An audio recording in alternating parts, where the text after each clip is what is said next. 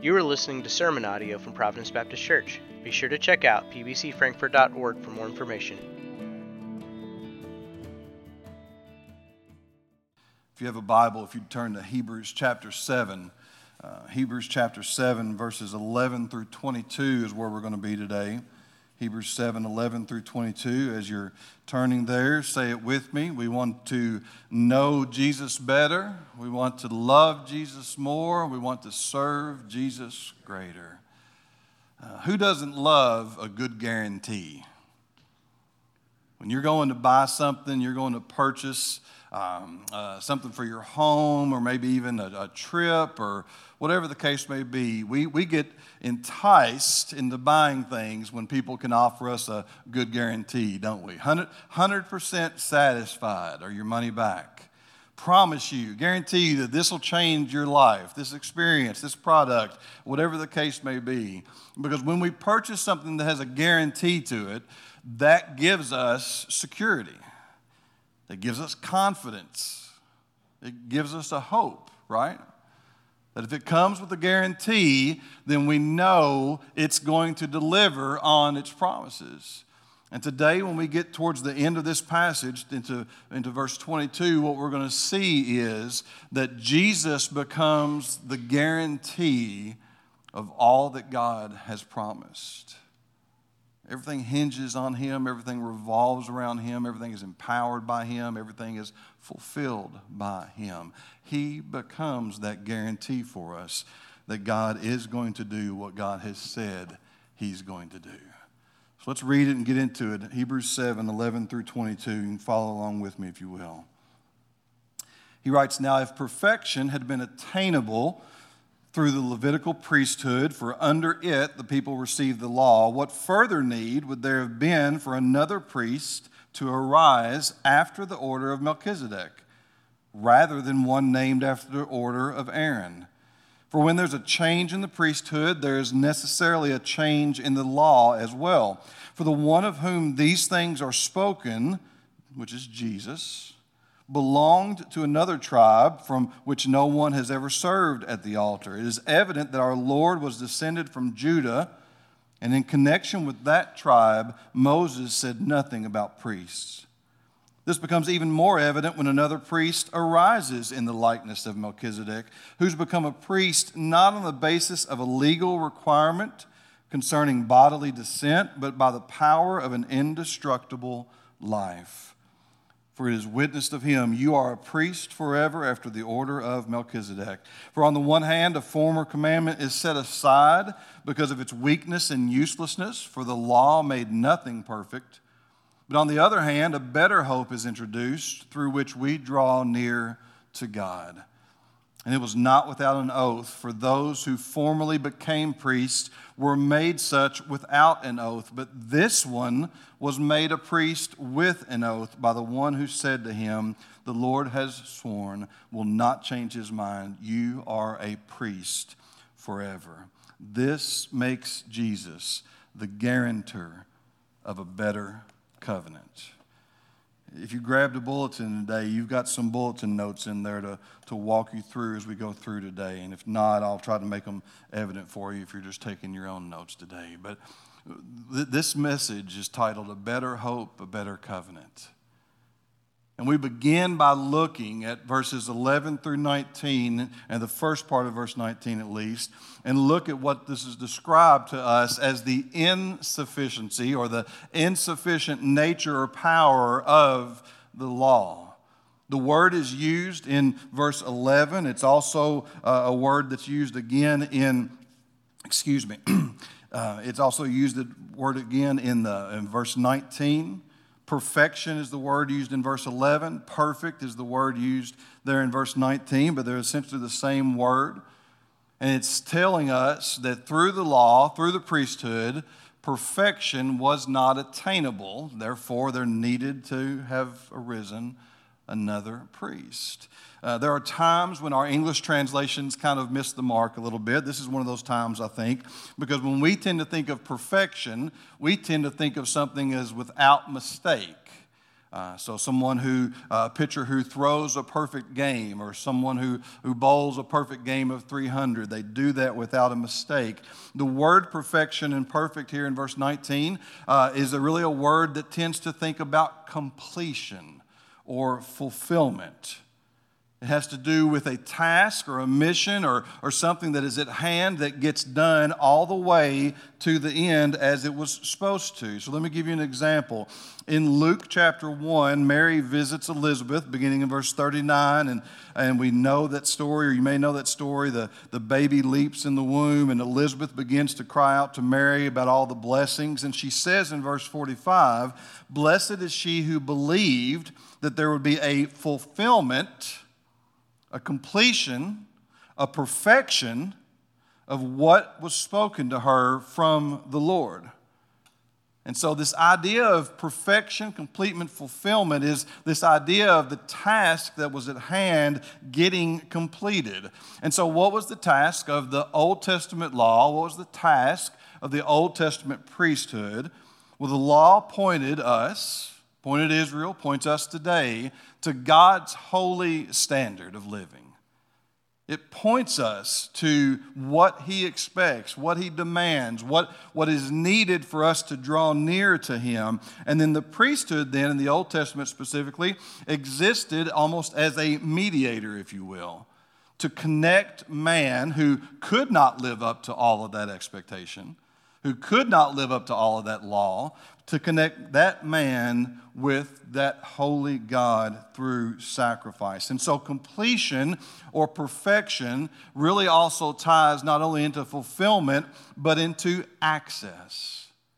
It ties into access. And at best, the law and the sacrificial system and the Old Testament priesthood, at best, all it could do was remind the people of just how far away they were from God.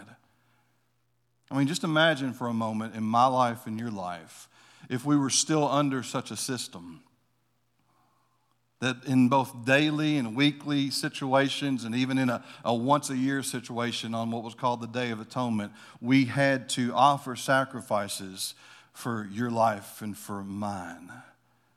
That would be a constant reminder of our insufficiency before God. Now, in saying that this is what the law did, what the priesthood did, what that system did, we're not saying that God somehow made a mistake with that. We're not suggesting that God messed up by giving that first and then bringing us Jesus later, because the problem is not the law, the problem is us. The problem was not God's holy standards or the giving of the holy standards. The difficulty, the problem, the failure to bring it to completion and to have that access with God that we don't so desperately need and have to have, the problem was with us. I'm going to read 3 sections out of Romans chapter 7 and chapter 8, and I'm reading from the New Living Translation in this because I want it to be crystal clear. I want it to be perfectly clear what Paul is talking. Paul is talking in Romans 7 and Romans 8, and he's talking about the issue of the law and comparing it to what Christ does with us and so forth. And listen to what he says first in Romans 7, verse 7. Am I suggesting the law of God was sinful? Of course not. In fact, it was the law that showed me my sin. I would have never known coveting was wrong if the law had not said to me, do not covet. Listen to what he says in chapter 7, verses 12 through 14. Still, the law itself is holy. Its commands are holy and right and good. But how can that be? Did the law, which is good, cause my death? Of course not. Sin used what was good to bring about my condemnation to death. And then we see how terrible sin really is. It used God's good commands for its evil purpose. So the trouble is not with the law, he writes, it's spiritual and good. The trouble is with me, for I am all too human, a slave to sin. And then Romans 8, 1 through 3. So now there's no condemnation for those of you who belong to Christ Jesus because you belong to Him. The power of the life-giving Spirit has freed you from the power of sin that leads to death. And listen to this. The law of Moses was unable to save us because of the weakness of our sinful nature. So God did what the law could not do. He sent his own Son in a body like the bodies we sinners have. And in that body, God declares an end to sin's control over us by giving his Son as a sacrifice for our sins. Paul says the problem's not the law. The problem's not God's holy standard. The problem is us. And that we can never meet that standard on our own. Imagine if you go on a vacation this summer. Some of you have already been, but imagine you go on a vacation this summer and you see a sign on the beach that says no swimming sharks present, or maybe no swimming jellyfish present, and you ignore the sign and you go on in and you get bitten or stung. Is that the sign's fault? No. It's ours for disobeying the sign, for disregarding the sign, for doing what we want to do in spite of what the sign says to us. Do the sharks and the jellyfish read the sign and go, well, no, we can't swim around here? No. And just as sin paid no attention to the law in terms of moving away from us because of God's holy standard, we who enter into sin are not paying attention to the law because the problem is not the law, the problem is us. And so the law and the Old Testament priesthood never fully brought people into the presence of God. It merely covered sin. And so look at what the argument begins here again in verse 11. If perfection had been attainable through the Levitical priesthood, for under it the people received the law, what further need would there have been for another priest to arise after the order or the example of Melchizedek, rather than one named after the order of Aaron? He goes on to say in verse 12, for there's a change in the priesthood, there's necessarily a change in the law as well. And of course, the change in the priesthood, as he's been explaining to us to this point, is that Jesus did not descend from Aaron. Jesus did not descend from the tribe of Levi. He descended from the tribe of Judah. He did not have the high priest given to him, that position given to him because he had it in some heritage line or some familial line. He had it bestowed upon him by God Most High, who swore with an oath that this was what's going to happen. And so when there's a change in the priesthood, there necessarily has to be then a change in the law. And I figured the author here is anticipating an objection that comes up that says Jesus can't be a high priest because he wasn't a Levite. Jesus can't be the great high priest because he didn't descend from Aaron. And so this is where Melchizedek is so important. I said to you last week, why do we study this? Why is Melchizedek entered here? Because he gives the foreshadowing, he gives the type, the reality that there could be a priest who was not appointed by his family line, who was not appointed because he descended from the right person, that there could be a priest who could serve as the priest of the Most High God, which is the way he's described. And that priest was Melchizedek, who served as an anticipation of the great high priest, who is Jesus. And he speaks about him again. Psalm 110, if you jump down to verse 17 for just a moment, it says, "As a witness of him, you are a priest forever after the order of Melchizedek." He is quoted from Psalm 110 here now 3 times. In chapter 5, verse 6, here in chapter 7, verse 17, and again, he'll quote from Psalm 110 in chapter 7, verse 21. And he's using that psalm that spoke of a Messiah to come, that psalm that spoke of one who would come from the line of David, that psalm that spoke of one who would be a priest forever, who would forever live to make intercession for those who loved him and followed him, who would forever live to serve those who loved him and followed him, who trusted in him. That answered the objection long before it was raised.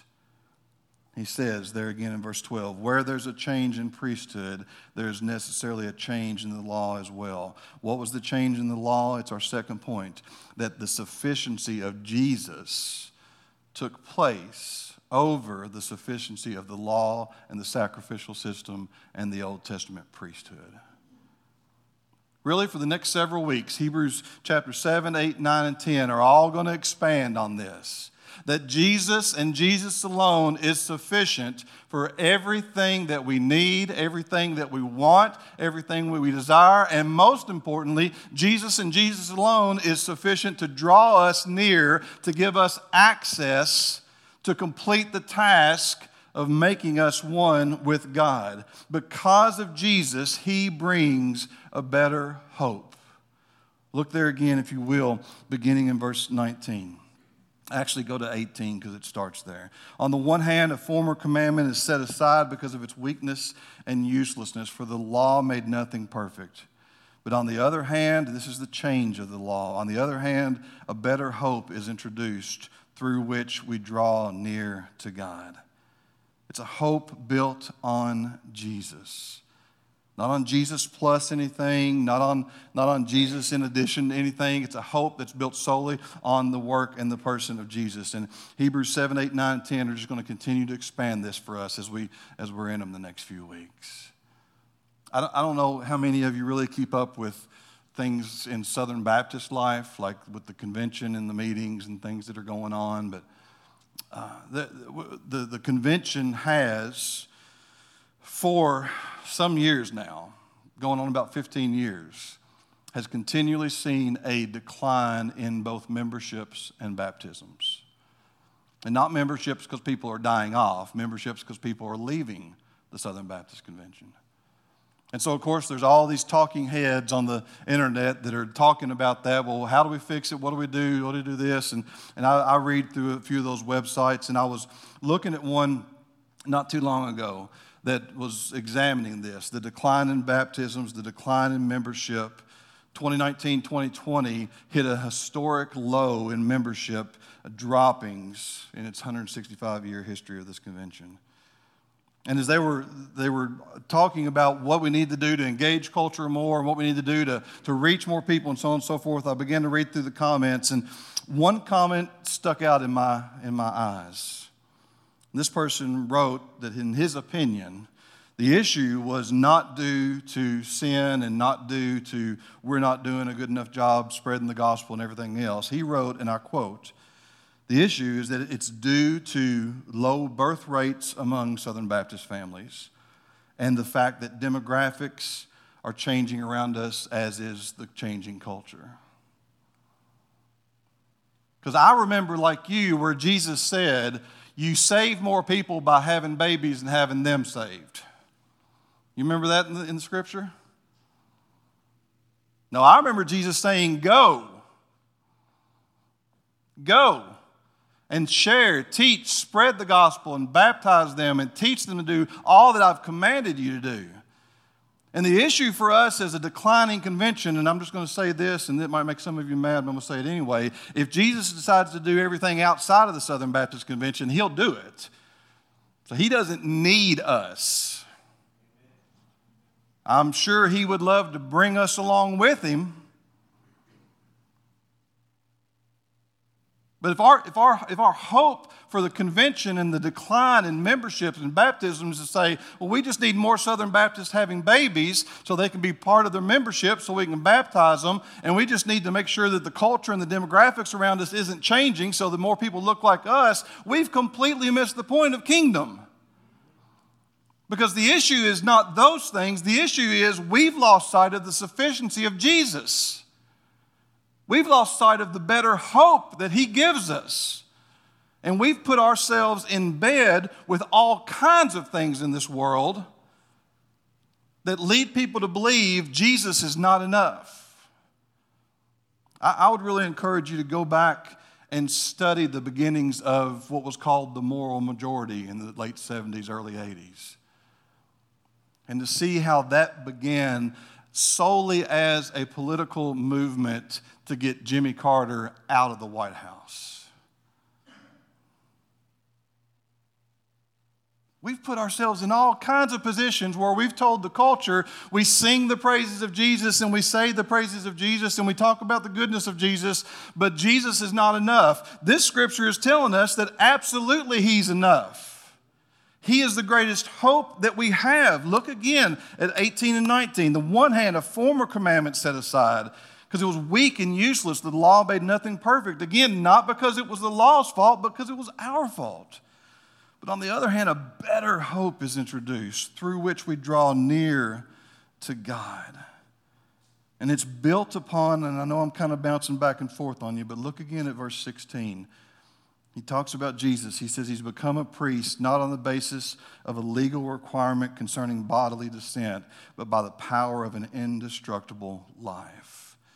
The Old Testament covenant, the Old Testament sacrificial system, the Old Testament priesthood never fully brought access to God because that priest always died and always had to be replaced. And there always had to be a hope that somebody would be worthy enough to walk into the Holy of Holies on the Day of Atonement and make an offering for you and for me and for anybody else who wanted to draw near to God. This Jesus has an indestructible life. This high priest faced death, yes, conquered death, rose again, and now is with the Father. Understand what's at stake here. Through the old covenant, sin was covered, but the heart of the person was not changed. Through the giving of the law, the sacrificial system, the priesthood, all that entails, sin became covered once a year, but the heart of the person wasn't changed. And we know that laws against murder don't stop people from murdering. We know that laws against stealing don't stop people from stealing. We know that laws against speeding don't stop people from speeding. And now you're saying, well, he just doesn't want any laws. He wants chaos and anarchy. No, I don't want chaos and anarchy. I understand from a civil point of view, a community has to have laws that govern and try to make a situation where it's safe for all who are involved. But understand, that's all it does. It's not until a heart is changed that the law has any effect.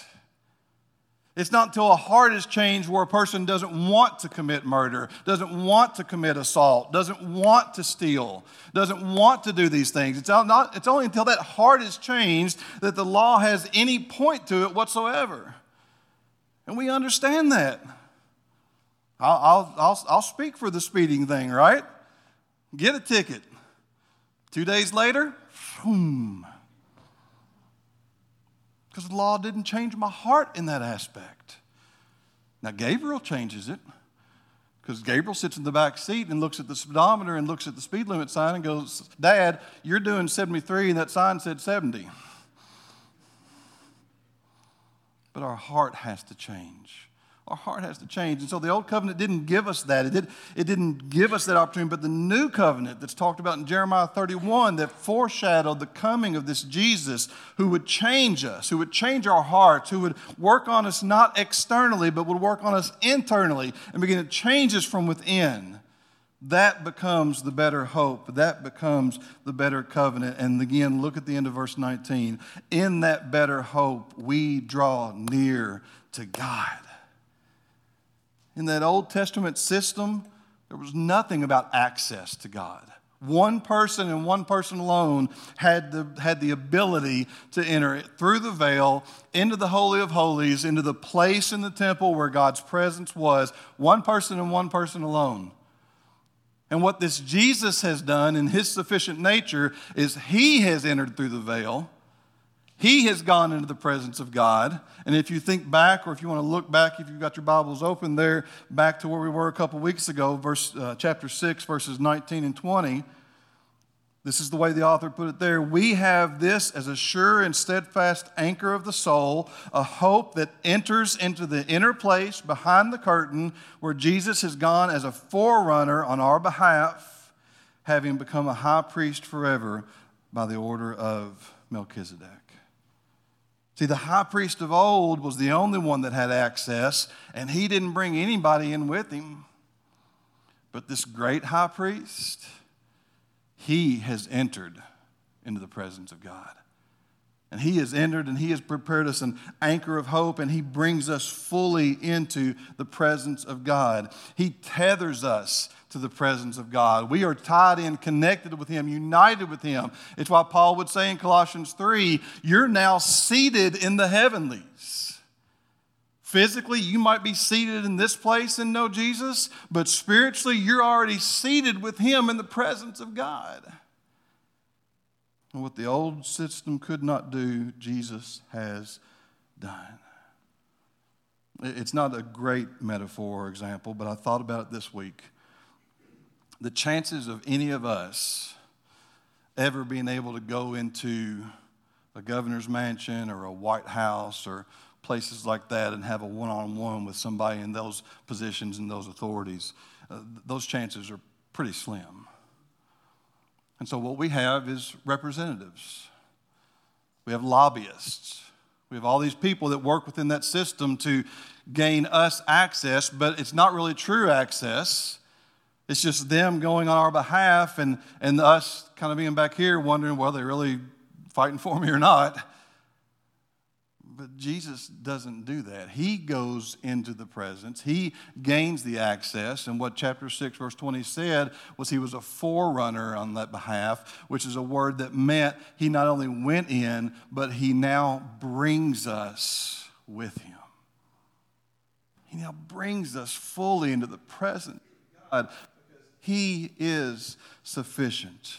And he in his indestructible life serve as that guarantee. Look again, verses 20 through 22 as we begin to close. It says, this hope was introduced, and it was not without an oath. For those who formerly became priests were made such without an oath, meaning that all those that descended from Aaron, from that tribe of Levi. And God never swore about them. But this one, Jesus, was made a priest with an oath by the one who said to him, and he references Psalm 110 again, the Lord has sworn and will not change his mind. You are a priest forever. This makes Jesus the guarantor. Some of your translations may say the surety of a better covenant. So what's a guarantor? What does it mean to be surety? I don't even know if they do this practice anymore. I may be showing age a little bit, but I can remember in a time when people would co-sign loans. My daddy co-signed a loan for me on a car one time. And what co-signing that loan meant was if I ever messed up and stopped making the payments, the responsibility then went to him. He guaranteed the bank that no matter what happened, they were going to get their money. Jesus has become a guarantee for us, a guarantor. He has become the surety for us that says to us, no matter what happens, he is sufficient to give you and me full access to God. He and he alone are sufficient.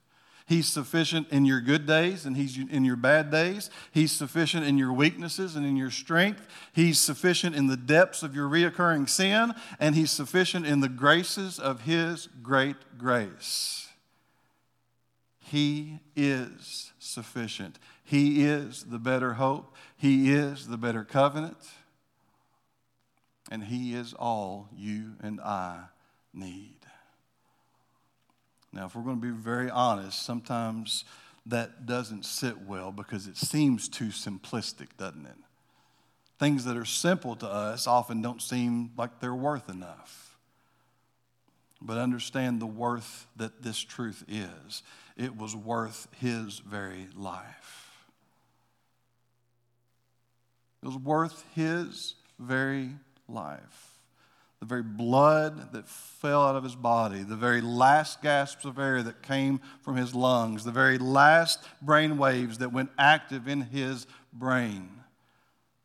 It was worth all of that for him to be the sufficient one for you and for me. A better hope, a better covenant, all we need. His name is Jesus.